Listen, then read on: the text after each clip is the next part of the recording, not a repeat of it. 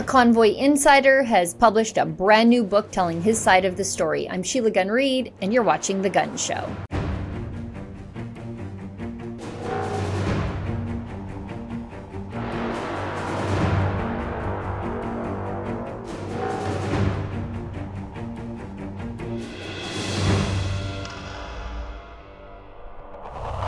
Many of you may know my guest today from Rebel News' extensive ongoing coverage of the Public Order Emergency Commission. It's Tom Marazzo. He was a key player in last year's Freedom Convoy, which was the anti-mandate demonstration that was led by truckers and converged in Ottawa the end of January through to the middle of February before the federal government used a never before invoked counterterrorism law called the Emergencies Act to give police and authorities extraordinary powers to end the peaceful human rights demonstration. Now, Tom has written a brand new book, and the interview you're about to hear is a little long, but I think it's great because I love talking to Tom, and I think you guys love hearing from him. So here's the interview we recorded earlier today.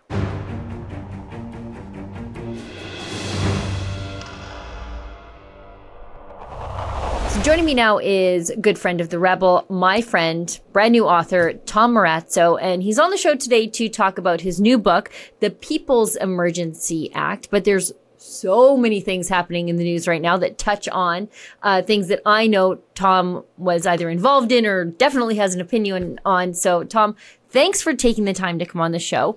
But first, before we get into the mockery the Liberals continue to make of our country and what a bunch of hypocrites they are, I wanted to talk to you about your book. Now, tell us a little bit about the book. Don't give away the cow. Sure. Here. Tell us, a little bit about your book, and I guess also why it was so important for you to write a book from your perspective and from your experience with the Freedom Convoy. Yeah, well, thanks for having me on the show. I really do appreciate it. It's really, I tried. One of the things I really wanted to do was capture this story to get into the hands of Canadians who supported the convoy. But not just them. Also, I'm hoping that people that didn't support the convoy would read this book and say, that's not what I thought that this convoy was about. Like that's literally not the same as the narrative that people were consuming in the mainstream media. And so it's a book for all audiences. It's not just our side of the story. But I will say it is a very in-depth look at what happened behind the scenes. And it's not meant to just be, oh, Tom Marazzo's so great, because the book is not, yes, I'm the author of the book. Yes, it is through my lens, but the book is not about me. It's about everything and all the people that were participating in the background.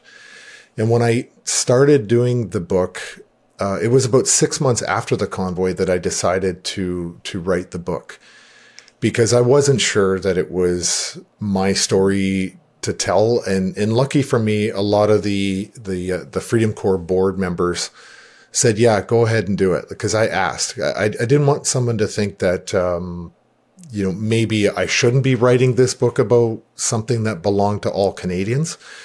But I got the buy-in from, the majority of the board members, or the ones at the time that were still on the board.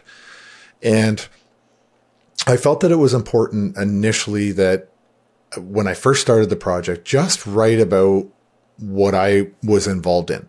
Don't speculate. Don't interview other people, because there are other books out there. Andrew Lawton did a great book, but Andrew's is based on, yes, his own experience, but also a series of interviews.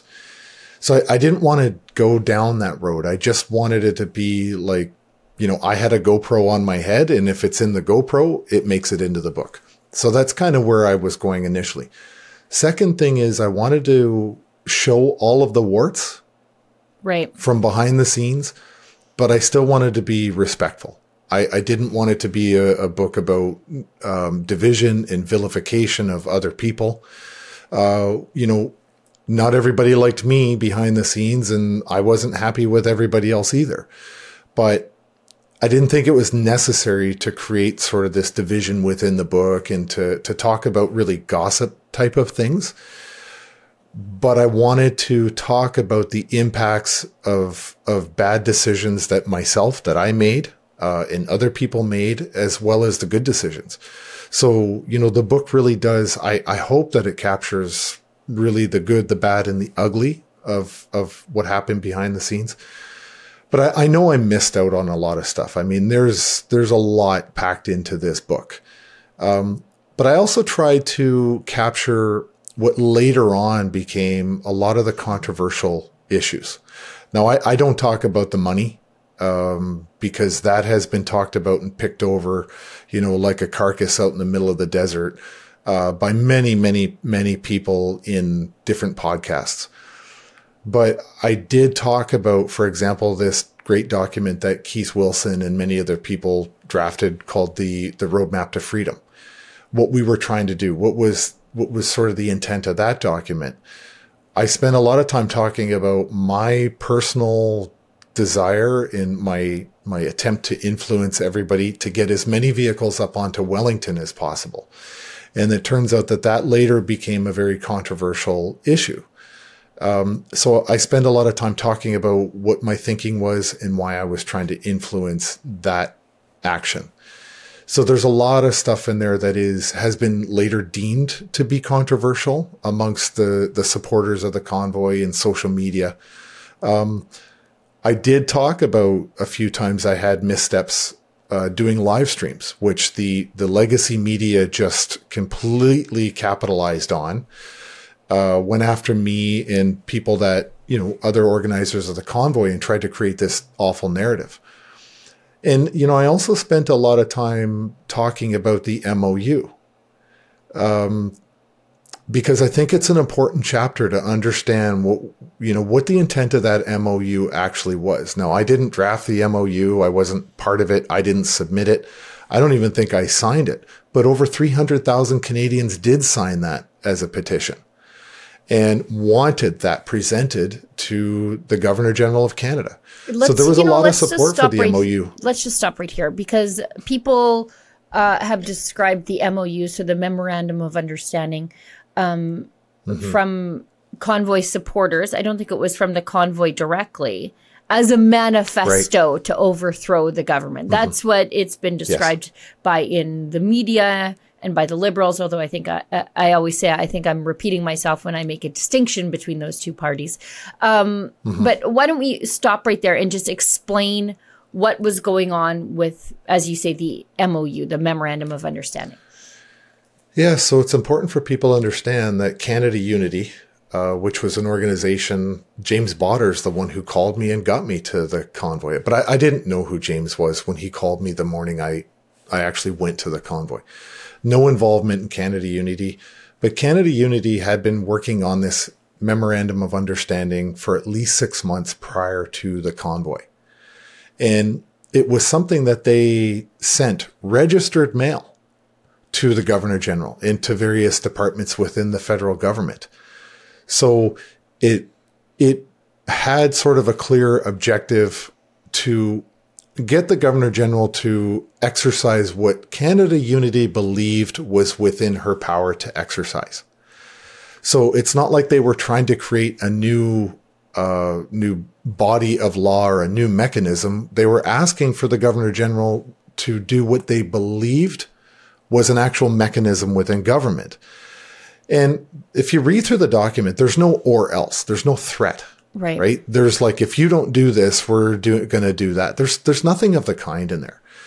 And there's one little tiny sentence in there that is a little bit wishy-washy, but it's not very, I never perceived it as something that was aggressive or threatening. It was actually, in my read of it, was sort of a sentence of desperation. Right. And this is what I'll say about it. One, it's not illegal to request that your government do something. Two, if it's not threatening and you're actually sending it by registered mail to the government, does that sound like you're an insurrectionist? I mean, really? Did the mainstream media pick up on that point? It's like, well, how did you give it to we sent it registered mail. Oh, You mean you didn't storm the front gate and run across the grounds at Parliament Hill and, demand? No, they sent it registered mail. So, that's an important chapter because I never felt like the Canada Unity and the drafters of the MOU got a fair shake in the media or in the public eye. And I wasn't involved with it. The reason it came onto my radar was because after it blew up in the media, I had a difficult conversation with one of the drafters of the document. And I don't know that it was my influence, but I think he was getting the same pushback from a lot of people at the same time. But they retracted it. Like, they made a public statement basically retracting the MOU. And that's something that was never also put out in the legacy media. It was this big manifesto, as you said. But I think it was a disgustingly unfair indictment by the legacy media and the political opportunists to go after the convoy for something that really, to use it was a nothing burger. Yeah. Which was the majority of the things that we got accused of were all just ridiculous accusations. So, it was just unfair. And I felt that Canada Unity deserved to get something in writing to discuss their side of the issue. Now, I never interviewed anybody from Canada Unity for the book because I was looking at it from my own lens. Yeah. Because it came up at the Public Order Emergency Commission, which is another thing. Like, I wasn't going to write about the commission. I wasn't going to do that, but because I was there for 7.5 weeks, it became apparent to me. So I delayed the launch of the book because I realized I need to bring in a lot of the testimony that we heard at the Public Order Emergency Commission. I didn't think the book would be as good if I didn't demonstrate what we were trying to do and what we were thinking with what the actions of the government and the law enforcement were doing to counter what we were there to do. And so I thought it was beneficial to the reader to see that, I hate to use the phrase, but compare and contrast. I'm going to trigger people from their, grade 8 testing, but it was important to get that testimony and to also look at the outcome of the actual Public Order Emergency Commission. And I'm absolutely disgusted by the outcome. And I wrote about, Brendan Miller's involvement in that, in the case that he was building and all the agreement that he got from law enforcement and government. But in the end, Injustice Rouleau ruled that the government was completely justified in invoking the Emergencies Act. So, I touched on a lot of different things, and I probably could have doubled the size of this book, but I'd be 60 by the time I published it. So I kept it down to 50 years old, and that was my line. Now, I'm glad you mentioned the Public Order Emergency Commission, because that was really the first, airing of the evidence for the government to do the things that they did to, I think, Canada's largest human rights demonstration of our time, if not ever. And you were intrinsically involved in that, not as an organizer. You always preface that, look, I wasn't an organizer. I was just a guy doing things, which I think is fair and quite humble. But you were, I guess, the person who was really working hard to execute those good faith agreements that the convoy had reached with the city, to alleviate the congestion in the downtown core, to alleviate some of the pressures on the people who live and work in the downtown core, albeit most of them were working from home, but that's another story. And so what was it like to have lived through that, experienced it firsthand, been an intrinsic part of all of it, showing that you were working hard to make this not an emergency, and yet it's declared a valid emergency for which the government could use any and all means by which to smash the freedoms of Canadians? Yeah. Do you remember when George Bush Jr. was leaving office and he was at a podium and somebody picked up their shoe and fired it at him? Yeah. Yeah. Well, I can tell you, I have a size 14 shoe. And I had moments of, fantasy where I was throwing my size 14 across the room at people on the witness stand during the commission. You're working really hard to, and I always use this term because I believe it to my core, to be safe and responsible. If you're going to exercise your, Section 2 charter rights to peacefully assemble, you have to demonstrate that through action. And we tried our best to do that. And I believe that all the truckers understood that intuitively, that they needed to be good custodians of the area that they were inhabiting, take care of it, and to be appreciative of the fact that, yes, people do live there.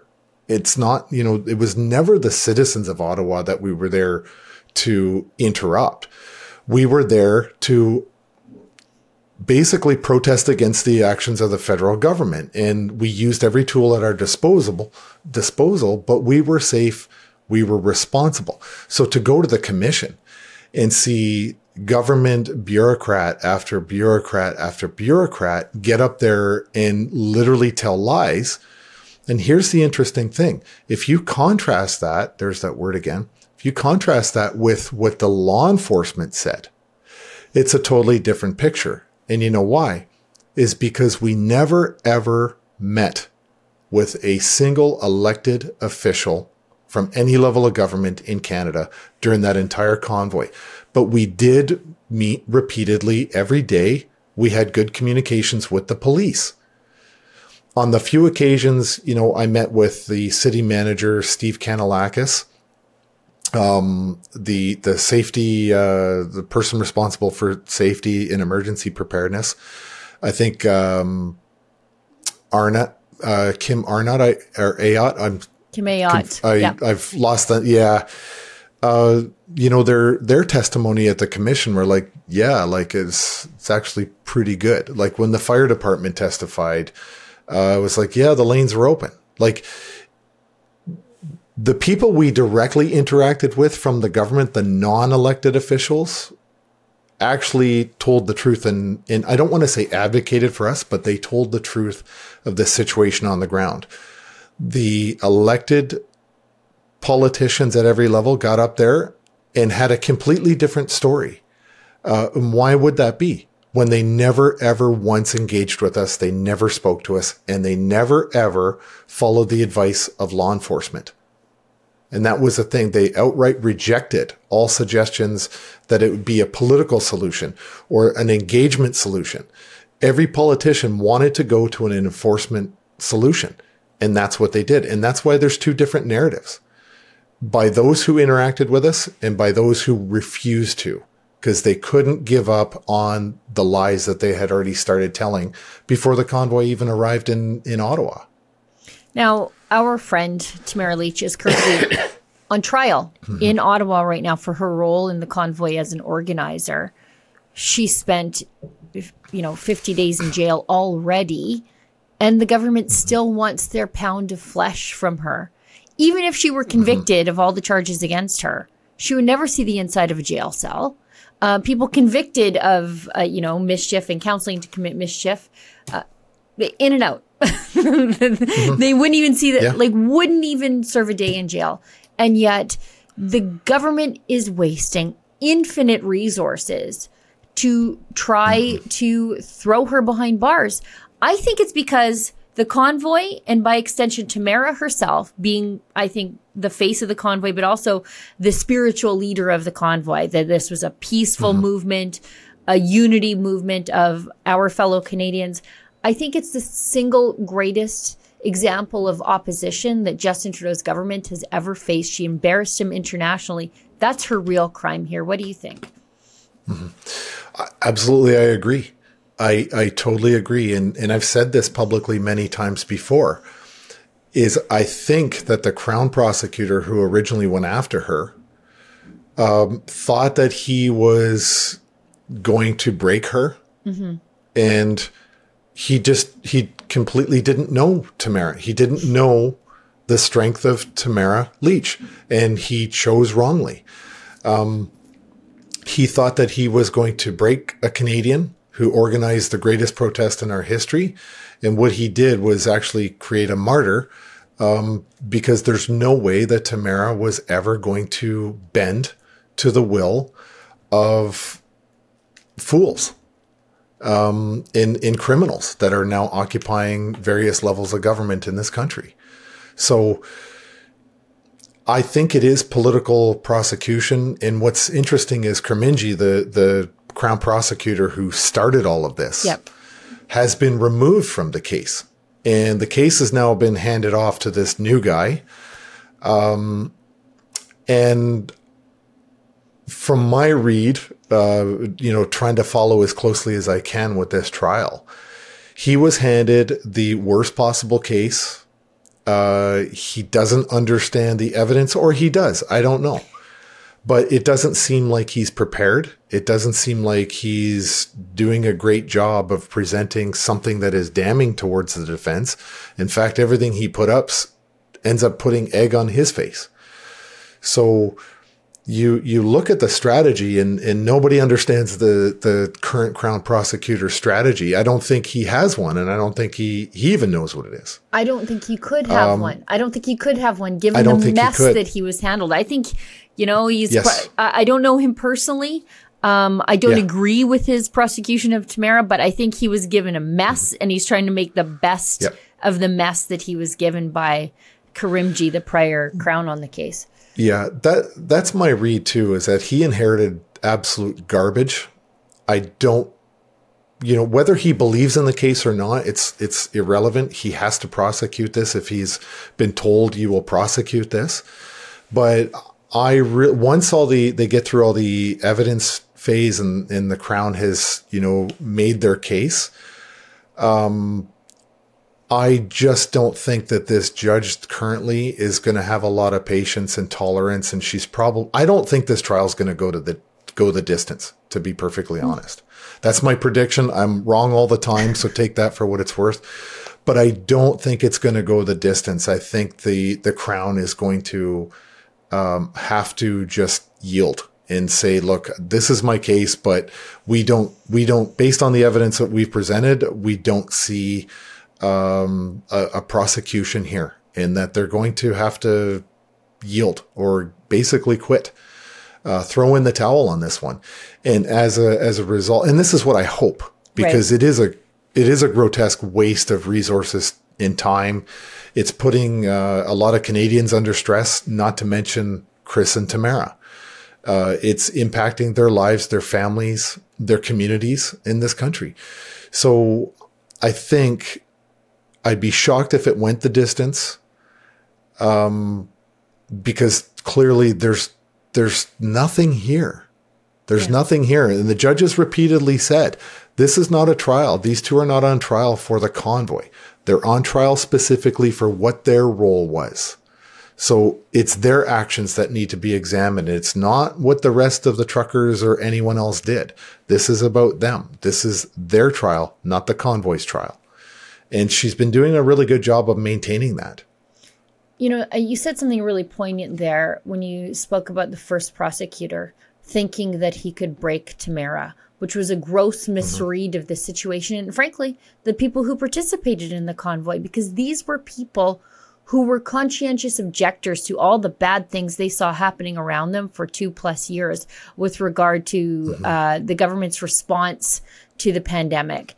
These were people who refused to participate in a vaccine passport system, were skeptics of everything. These were the kind of people you normally would elevate to positions of management in society, in your public institutions. Instead, they were the ones purged.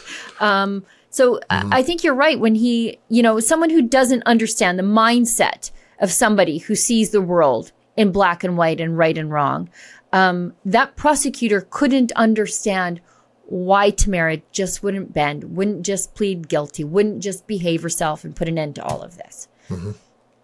Yeah, I agree. And I believe it is what we're seeing, this emergence of this very fierce liberal hubris, because as we found out, this Crown prosecutor, the first one who was targeting her, was a member of the Liberal Party, and it was discovered that he was quite a huge financial supporter of the Liberal Party.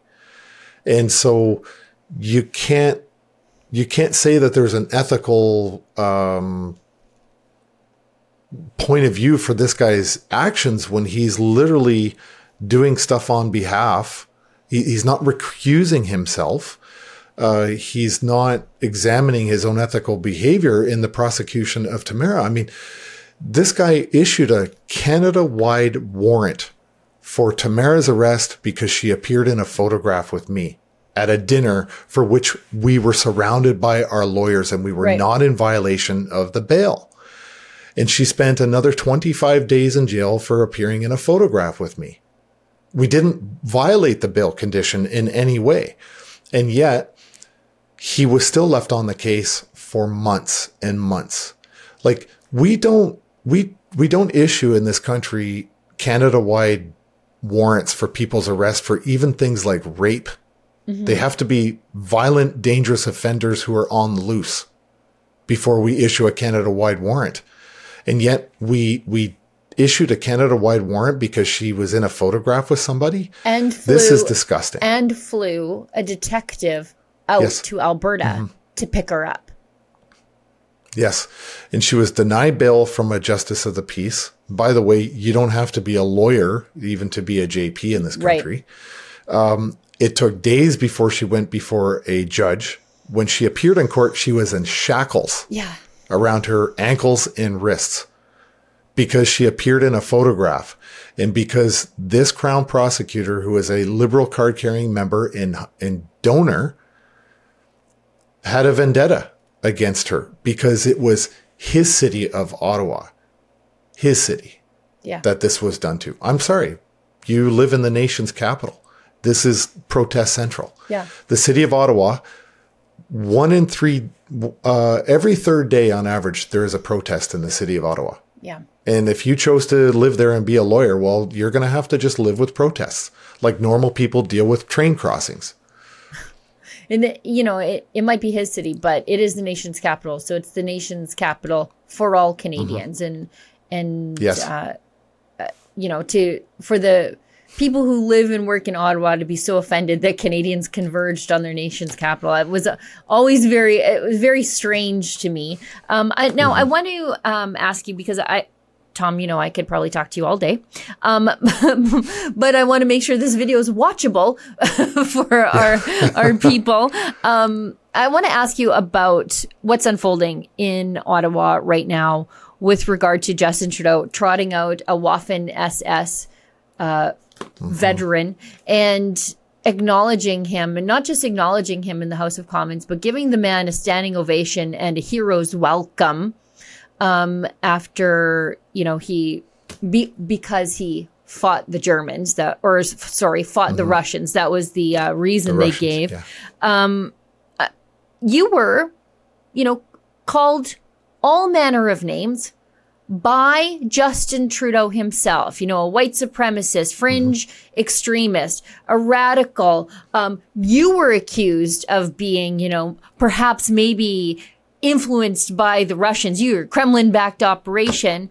And now, after Justin Trudeau spent upwards of 3 years calling anybody to the right of Chairman Mao who might disagree with him a Nazi, the man trots out a real Nazi and says, "Oh, no, it was the Speaker of the House. It had nothing to do with us." Just give me your opinions about what's going on in Ottawa right now. It's wild. I'm not sure. I think heads are going to roll. We're filming this on Tuesday. I think we might see somebody thrown into the volcano today, but I think there might be a few more down the road.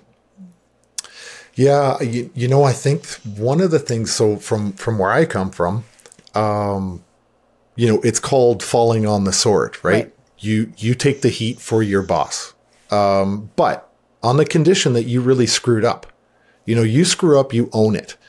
You do have to protect your boss, and that's from a military point of view. but you only protect your boss if your boss is worth protecting. Right. And when I look at the Liberal government, I mean, this party, no matter what this man does, they circle the wagons around Justin Trudeau, and they all become bullet catchers for him. And, as far as Rhoda, yeah, he made a mistake. I don't know the nature of the mistake, and I'm going to take a shot on the official opposition as well on this one. Yep. Because I've got a bone to pick with them as well. But this is the way I look at it.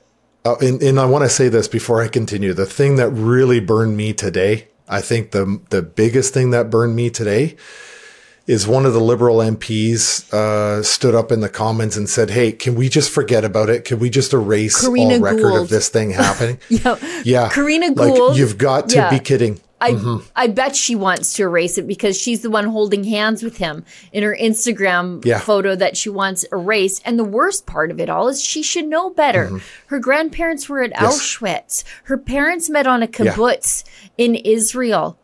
Her own family history is tragically linked to the actions of the Waffen SS.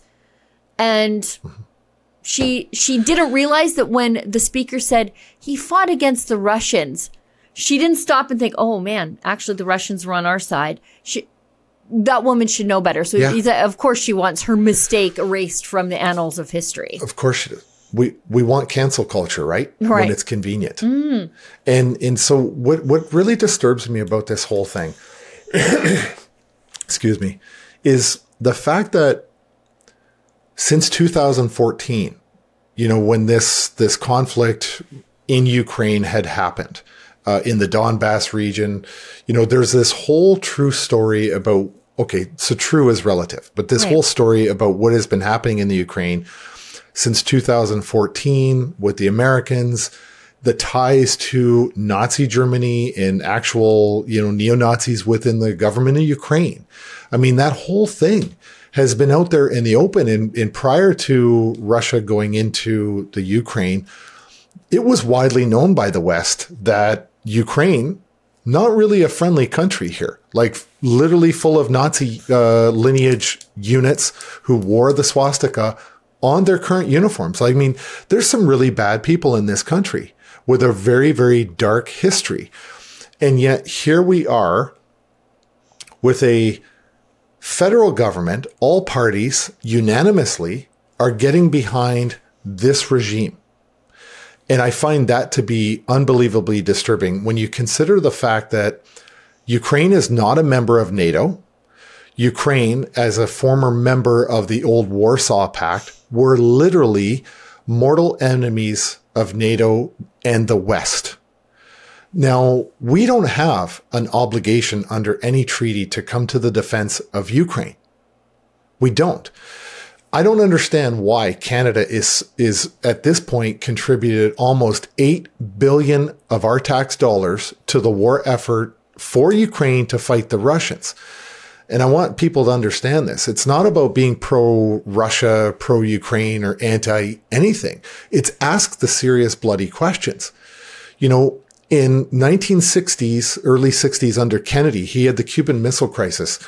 And the world got behind him because they objected to the Russians putting nuclear weapons in Cuba. Okay. Back with George Bush Sr., he knew, let's not have NATO expansion towards the border with Russia. Stay out of it. And some of the presidents after started to say, no, let's start to encroach, get more NATO members on the border with Russia. So now all of a sudden, NATO is creeping on the border of Russia, and Russia's saying, hey, we don't want any part of this. We don't like you on our border anymore. And they've been pushing back. But all of a sudden, we are now pushing and advancing towards Russian territory, and we're aligning with a former mortal enemy. And we're saying that mortal enemy, who just a few years ago we didn't like, our media was reporting about the Nazi connection with Nazi units in Ukraine. But we're sending our money and we're supporting their righteous cause to defend themselves. Like, we are aligning with Nazis. Yeah. Modern day Nazis, neo-Nazi units in the Ukraine. You know, these are people that have a long lineage of killing Jews and other nations. Man, if you look at the history of the Ukrainians towards Poland, it's incredibly sadistic. And yet here we are propping up this government and sending them billions upon billions of our tax dollars to real Nazis. And now, yes, when they come into the House of Commons and we're celebrating them with the leader, Zelensky, of this regime. I mean, look at the history of this guy. Look what he's doing to journalists in his country, what he's doing with elections, what he's doing with the official opposition party. I mean, this guy's not a nice guy. And hey, at the end of the day, we got an actor in charge of Canada who's given almost $8 billion in support to another actor of the country of Ukraine. And if that's not the greatest show on earth, I don't know what is. But to go back to your original question, these are the people that vilified Canadians and called them Nazis. These are the people who, under the anti-hate network, were vilifying a 5-time deployed combat veteran, James Topp, who walked from British Columbia to Ottawa, and they called him a Nazi. And the Royal Canadian Legion in this country canceled a bunch of venues that his supporters were trying to host for him.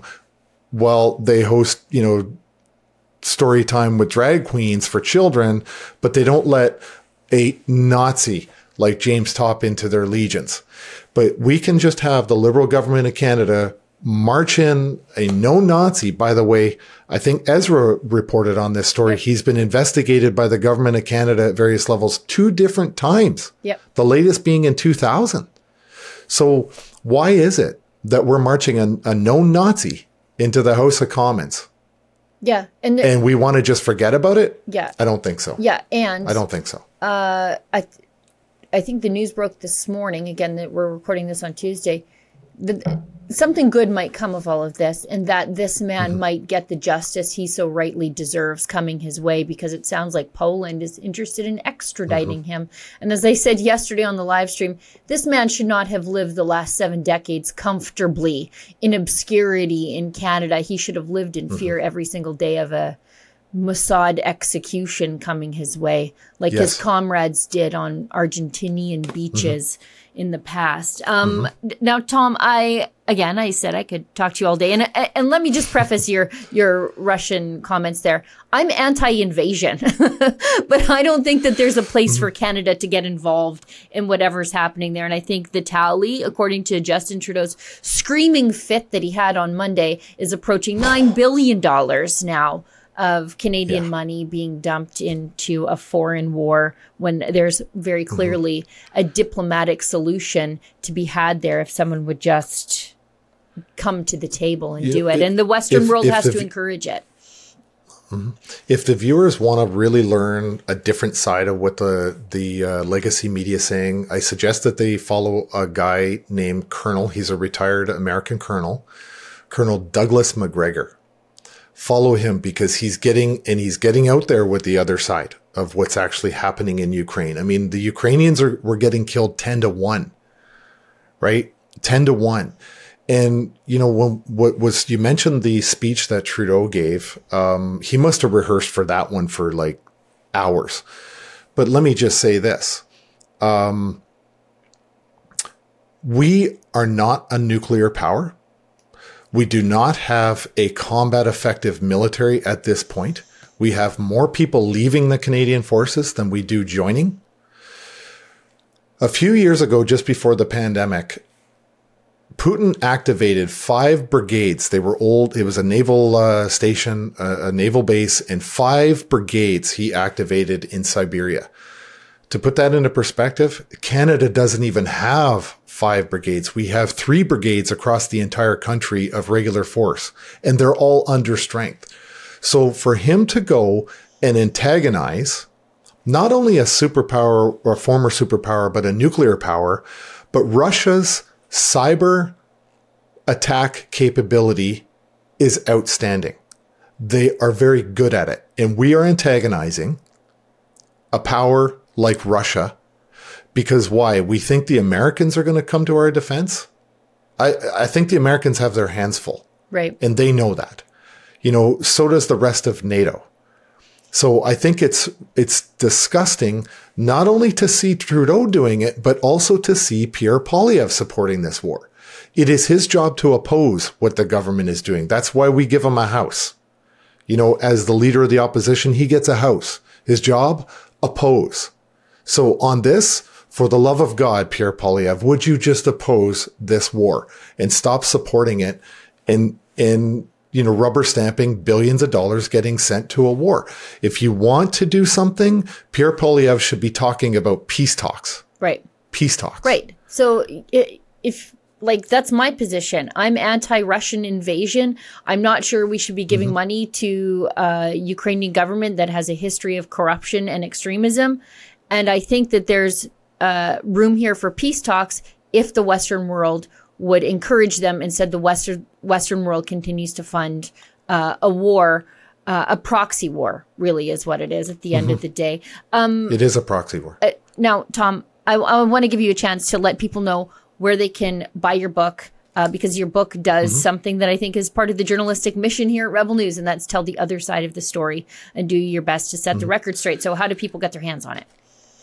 You can buy the hardcover, the softcover, both on Amazon, and you could just, you know, type in the People's Emergency Act or just type in Tom Marazzo. It'll pop up in books. And we are working on the audiobook, and I am not recording it myself. I would have listened to that. Yeah, you know, it's funny because we listened to some demos, some great guys, and we're really, really happy with Mark, the person that we chose. He's doing such a great job. I hear chapters when he's done. I get them sent for review. He's doing a great job, and he's actually done some custom music in between chapters. So I'm really excited about that. But the Kindle should be out probably. We're aiming for the 1st of October. So we will have Kindle out shortly, and we are looking to get the audiobook out in the very near future. Wow. Hopefully before Christmas. Great. You know what? That's a great idea. Get the Tamara Leach book, Hold the Line, get Tom's The People's Emergency Act for the, I was going to say for the convoy supporter in your life, but also for the liberal who needs their mind changed. Your book is a book for everybody, and so is Tamara's. Yeah, we did a live stream, a Twitter space. I'm still going to call it Twitter because that's what I'm used to. Yeah, me too. We did one, and Chris Vandenbos from Police on Guard, he came on, he co-hosted, and he said, you know what? Buy this book for people who didn't support the convoy. Buy it as a gift. And, you know, not because I'm trying to sell a book, but I agree with that sentiment. Like, this is as close to historical fact that I can possibly put onto paper. And, you know, I vetted all of mine. I had my chapters reviewed for the other participants of people that I wrote about. And I said, is this accurate? Should I change? Like, do you remember something different? And it was unanimous. I believe I captured the truest of the true version of what really happened. And I would like for Canadians who didn't support the convoy, who may be curious, to read this book and say, okay, what was really, really going on behind the scenes, and what are these people about? Because I promise for those people, I did show the warts, not just all the happy stuff. So I'm proud of this book. I'm very proud of this book. I read it, and I think you should be too.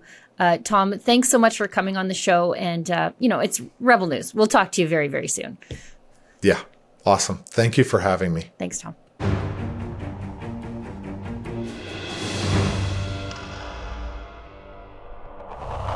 Well, we've come to the portion of the show where I invite your viewer feedback. I say this every week, so it might seem redundant, but I actually do care about let's try that again. Well, we've come to the portion of the show where we invite your viewer feedback. It may seem redundant because I say this every week, but I want to reiterate it because it remains evergreen. I actually care about what you think about the work that we do here at Rebel News, because without you, there is no Rebel News, because we don't take a penny from Justin Trudeau. Like I don't want to say peers, but I guess maybe that's the right word, in the mainstream media. There are competitors in the mainstream media, although I don't think we really compete with them. They play catch up with us. Anyway, it's the reason I give out my email address right now. It's Sheila@rebelnews.com. If you've got an opinion about what I've said here, just put gun show letters in the subject line. That's GUNN, show letters in the subject line. But sometimes I also go poking around on one of the platforms where you may be watching the free version of the show on Rumble or on YouTube, and I'll do what I advise many of the staff here at Rebel News not to do, and that is check the comments. Sometimes it's a good idea not to read the comments because you can get a little bit too in your head. But if I'm poking around looking for poignant things to answer, well, I might find them in the comment section. But today it comes from the email inbox, and it comes from Jason, and it's on last week's show with my friend Tom Harris from the International Climate Science Coalition. And he was talking about how conservatives must not adopt the language of the left to talk about issues like climate change. And Jason writes, regarding conservatives' need to reject climate hysteria and the hyperbolic language of the left, he says, finally, a real possible solution for our dilemma in policy on the climate change front. You are absolutely right. We have to stop acknowledging their language. It's not real.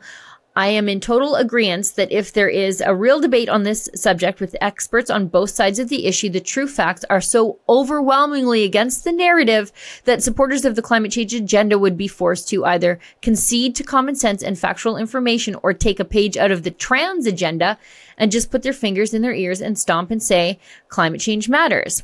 There really is no argument, not to mention Canada as a landmass is effectively carbon negative when you take into account how much carbon our vast forests suck up. In reality, we should be getting carbon taxes from other countries for absorbing their carbon emissions on a global scale, instead of bankrupting our economy for absolutely no benefits per dollar spent on this boogeyman called climate change. Your guest plan for Danielle Smith would absolutely work. He said, Tom said, that Danielle Smith, the Alberta Premier, should bring in experts from both sides of the debate and let them discuss, and then whomever wins, that's the agenda we adopt. And, being confident that climate change is not some sort of catastrophic doomsday. I welcome that debate. Anyways, this is absolutely an issue that would win an election, definitely change public opinion. And with your loud voice, I know that Smith must listen to your newscast. I do believe if she sees this as an issue to run on and sees the support she gets, that other conservatives will jump on board. Sheila, this is one interview that may very well change the entire country and change the entire power structure in other nations as well. I hope you know how important Rebel News is to changing how people view what is really happening around them. Yeah, we did see that during the pandemic, didn't we? The entire country owes you a huge debt of gratitude. Oh, come on. You can literally pull our country out of this recession that we're in. Oh, I think you're giving me way too much credit. By eliminating so many unneeded carbon taxes and other schemes that our current administration forces us to pay. I truly believe that common sense must prevail. I don't know what my role is in that, except for giving the other side of the debate a platform. And I think that has a bit of the convoy effect. What I mean is that you're constantly bombarded with information telling you that climate change is real and it's deadly, and you must pay a tithe to the climate gods, or they're going to be very, very angry about your SUV and then boil the earth. And when you are hearing from all sides that that is the case, every time you turn on the TV, listen to the mainstream media, pick up a newspaper, do those things even exist anymore? Hear a politician talk, turn on the radio, whatever. It's all the same, right? It's homogenous.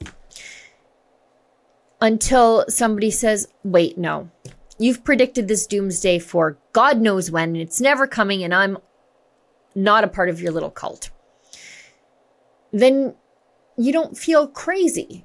Because, you know that to be true, but everybody else is saying one thing.